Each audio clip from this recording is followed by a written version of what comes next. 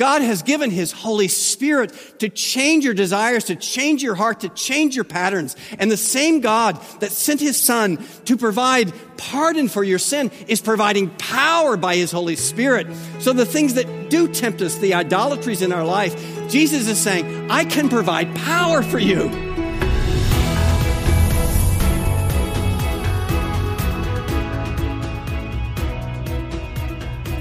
So glad you joined us for today's Unlimited Grace, the audio broadcast ministry of pastor and author Bryan Chapell. In today's episode, Pastor Bryan shares the second half of a lesson from Mark 10. Dr. Chapell highlights how our idols keep us from God. You can find this lesson and many others when you visit unlimitedgrace.com. And while you're there, look for this wonderful resource from Dr. Chapell, Holiness by Grace. In this book, Pastor Bryan will guide you through reassuring scripture passages to discover how works and obedience are not a means of establishing or maintaining salvation, but a grateful response to God's mercy. Let's hear now from Dr. Bryan Chapell as he shares the second half of the lesson, Better Than Resolutions. Let's look at the Lord's Word together. Mark chapter 10. Mark 10, as we'll be considering verses 17 through 27.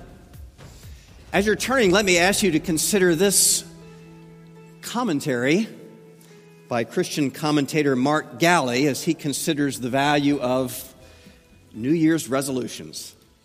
He writes this: the more I strive to be a good Christian, the more prayerful, patient, giving, sacrificial, whatever, the more I find myself anxious, irritated, guilty, resentful, and self-righteous. But when I simply accept that I am a sinner, really, then I find I pray more, am more patient, more giving, more humble, and more loving. Well, let's see if that coheres with what Jesus says in this passage at Mark. Let's stand as we honor God's word and think, what might be better than our own resolutions to do God's will? Verse 17 says, and as he, that is Jesus, was setting out on his journey, a man ran up and knelt before him and asked him, good teacher, what must I do to inherit eternal life? Jesus said to him, why do you call me good? No one is good except God alone.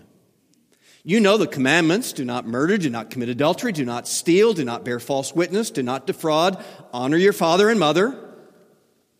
And he, that is the man, said to him, teacher, all these I have kept from my youth. And Jesus, looking at him, loved him and said to him, you lack one thing. Go sell all that you have and give to the poor, and you will have treasure in heaven, and come, follow me. Disheartened by the saying, he went away sorrowful, for he had great possessions. And Jesus looked around and said to his disciples, how difficult it will be for those who have wealth to enter the kingdom of God.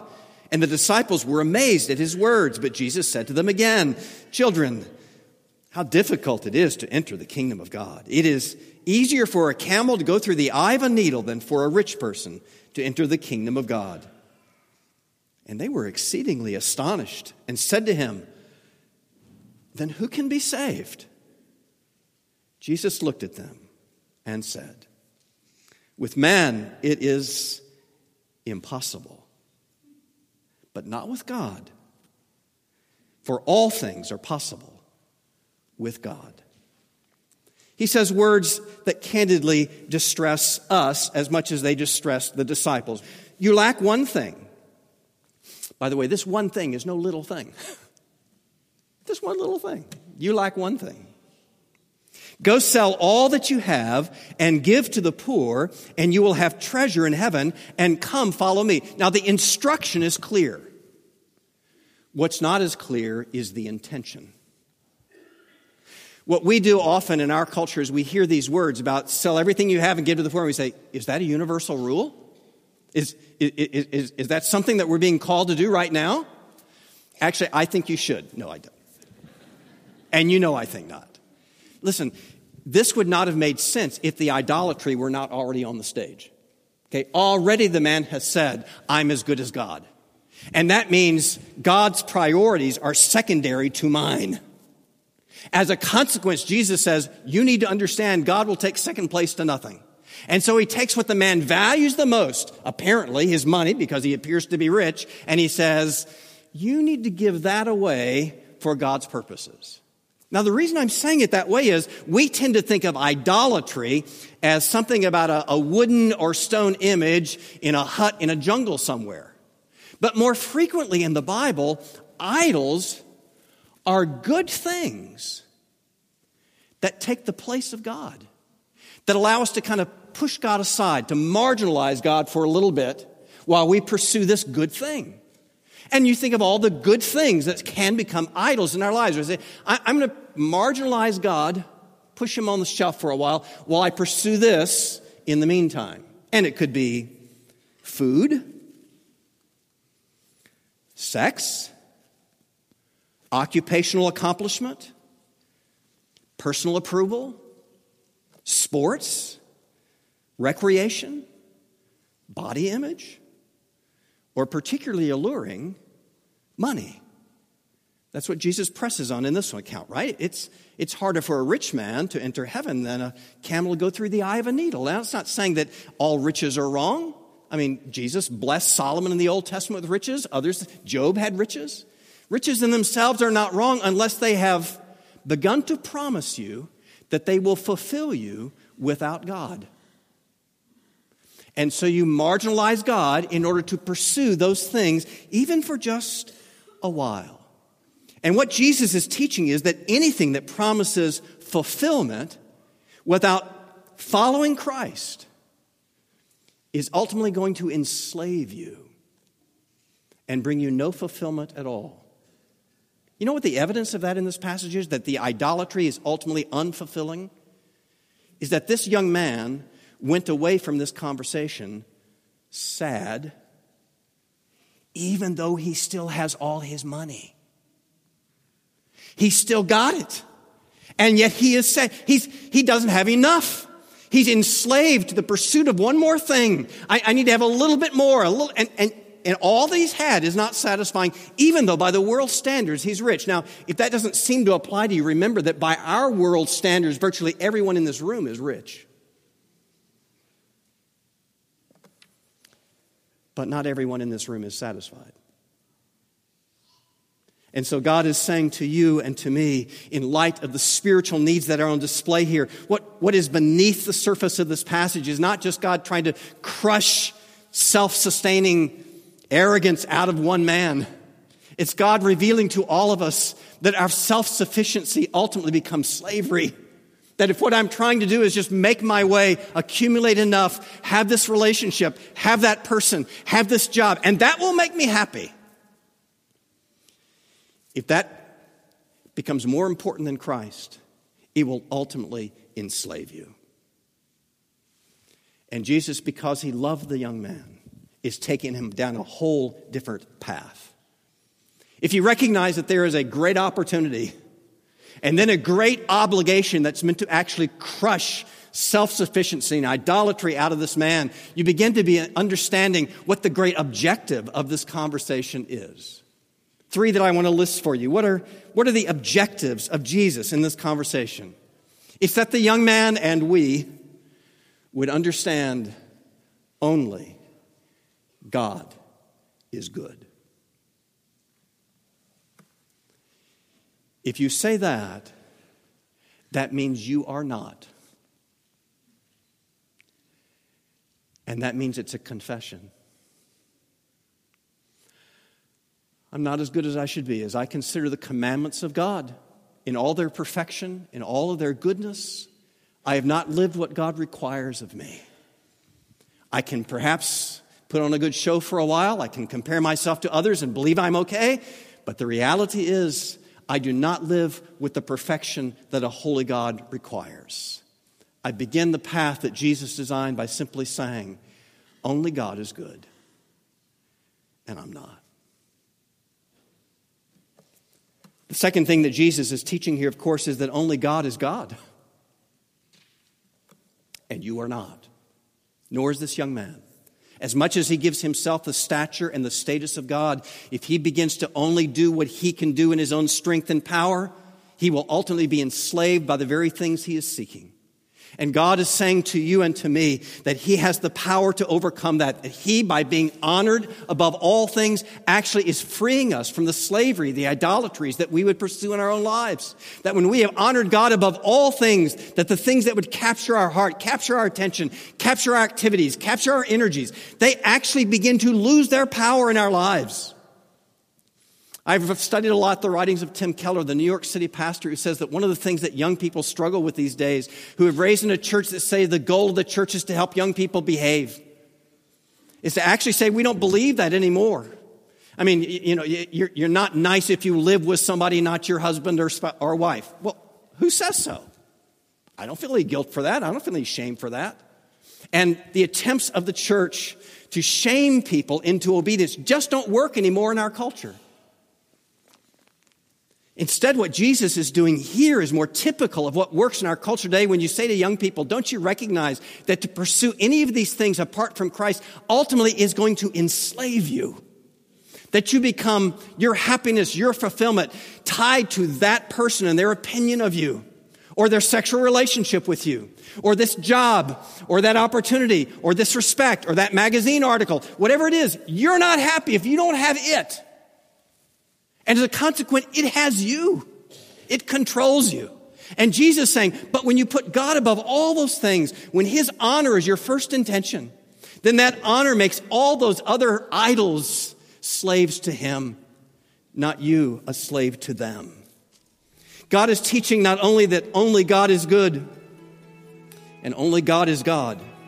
Ultimately, what Jesus is teaching here is that only grace will do to get us out of the crushing of seeking self-sufficiency. You're listening to Unlimited Grace, the audio broadcast ministry of pastor and author Bryan Chapell. God instructs us in his word to be holy as he is holy. How can God expect us to be as holy as he is? Such a standard seems either to ignore our frailty or to impose certain failure. That is, until we understand how God views us. In this challenging yet heartwarming book, Holiness by Grace, Dr. Bryan Chapell illustrates the principles of grace, the practices of faith, and the motives of love in living a life of holiness. Pastor Bryan will guide you through reassuring scripture passages to discover how works and obedience are not a means of establishing or maintaining salvation, but a grateful response to God's mercy. Holiness by Grace draws straight from the heart of God, as Pastor Bryan's encouraging words will help you understand that your holiness is not so much a matter of what you achieve, as it is the grace that God provides, a grace so rich as to make the pursuit of his holiness your soul's deepest delight. You can request your copy of Holiness by Grace when you go online to unlimitedgrace.com or by calling 844-41-GRACE. That's 844-414-7223. And now, more from Bryan Chapell on today's Unlimited Grace. What is Jesus doing to help this young man? I don't want you to miss where this account goes. You may remember that in terms of Jesus actually believing that goodness is going to get us out of our situation, verse 17 begins this way. As Jesus was setting out on his journey. Where is he going? If you look in the same passage down at verse 32, you'll see. They were on the road going up to Jerusalem, saying, "We are going up to Jerusalem, and the Son of Man," said Jesus, "will be delivered over to the chief priests and the scribes, and they will condemn him to death and deliver him over to the Gentiles, and they will mock him and spit on him and flog him and kill him. And after 3 days he will rise." Did Jesus really believe that just keeping the commandments would be the answer to the problems? No, he's on the way to die and to rise in resurrection. Jesus is saying to this young man, the commandments should crush you. Your idolatry will enslave you. Come follow me. And you will see a pardon being provided for your sin. And you will see in resurrection the power for a life that is freed from the slaveries to idolatries that you intend. I will give you something different. New life. Not just a new year, but a new eternity by what God is promising in his Son here. He is the one providing the righteousness the man could not provide for himself unless he lies or is ignorant or callous to what the commandments are. Jesus is saying, I will make the way. And it's not just the pardon is there. You hear the distress in the disciples? Oh no, if even the wealthy people, and remember in much of Jewish society, the fact that you had wealth meant that you were a good person, and if you were poor, it meant you were being punished for being a bad person. So if Jesus is saying, even the wealthy are going to have trouble getting to heaven, it's easier for a camel to go through the eye of a needle than for a rich person to enter heaven, that people are saying, the disciples, well, who's got any hope then? I mean, if even the wealthy that, by their very wealth are showing they have the favor of God, if even they have trouble getting into heaven, how's anybody else going to be saved? And Jesus at the end of verse 27 says, with man it is impossible, but not with God. For all things are possible with God. Now, if the young man were to follow him, he'll go to a cross and he'll see there's my sin being sacrificed for. There's provision, forgiveness, pardon being provided. But I've still got to live this life. I've still got these commands that might crush me. How am I going to live for God once my sin is pardoned? And Jesus says, with God, all things are possible. Once he has risen, he knows what will happen. He'll tell his disciples, my spirit will indwell you, and greater is he that's in you than he that's in the world. The world doesn't have this hope. It says, I'm a victim of my behavior or my circumstances or my genetics. And we as believers say, no, we hold to the gospel. Greater is he that's in you than he that's in the world. You are not just a victim of circumstance, a victim of genetics. God has given his Holy Spirit to change your desires, to change your heart, to change your patterns. And the same God that sent his Son to provide pardon for your sin is providing power by his Holy Spirit. So the things that do tempt us, the idolatries in our life, Jesus is saying, I can provide power for you. With God, this is possible. New life, new hope, new habits, new ways, new patterns. I'm not saying it's without struggle. I am saying tomorrow does not have to be like yesterday. Real change is possible. Hope is here because with God, all things are possible.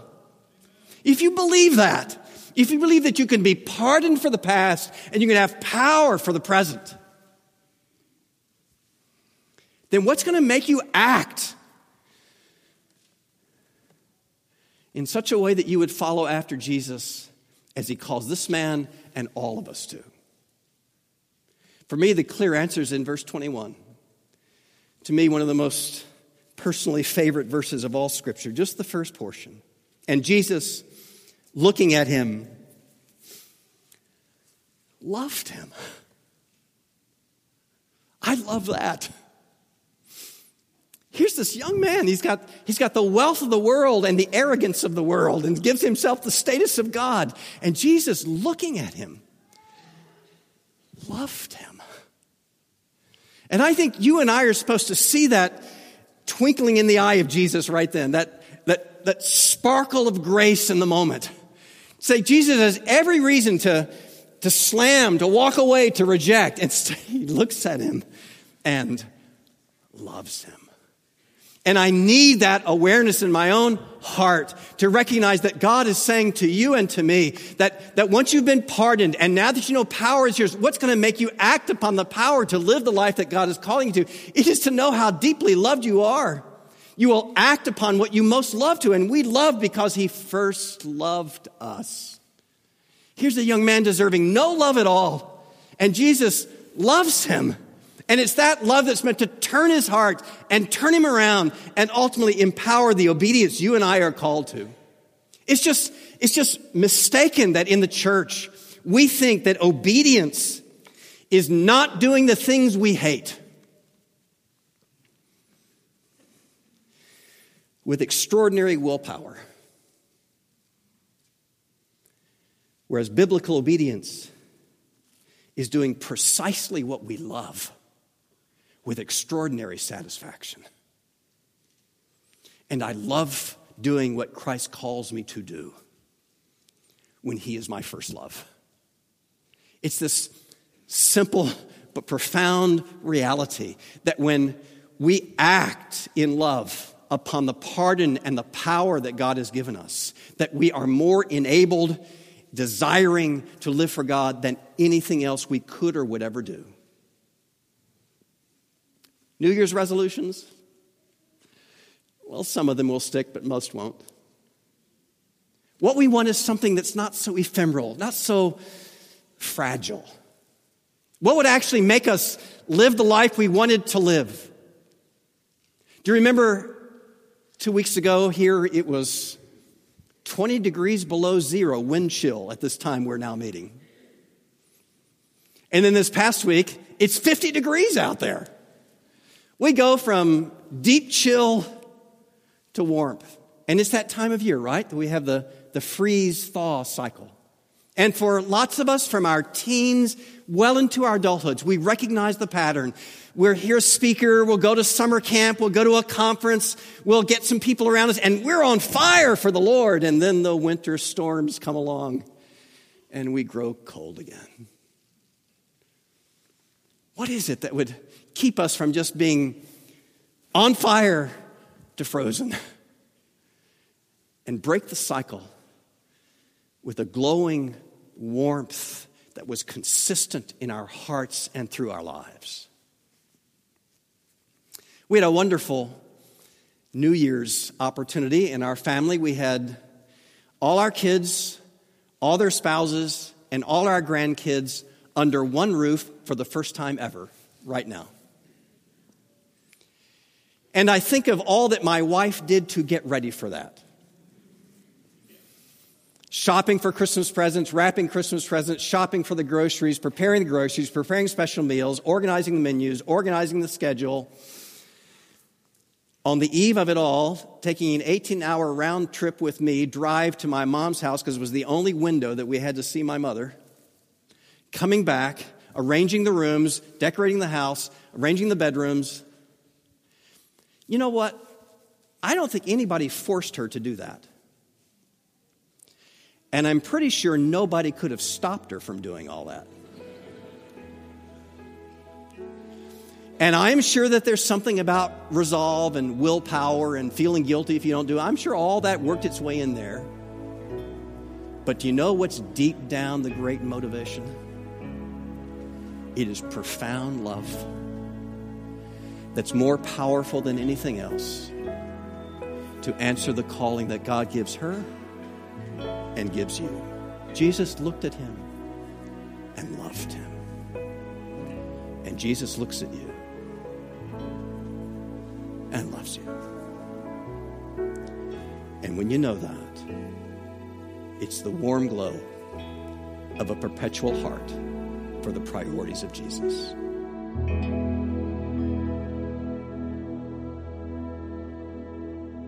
That's Pastor Bryan Chapell, and you've been listening to Unlimited Grace.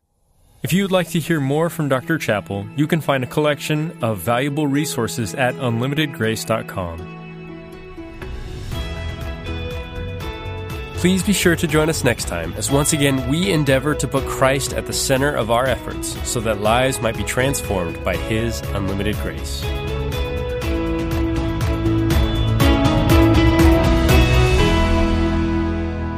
This ministry is brought to you by Unlimited Grace Media and continues to be made possible with your generous financial support.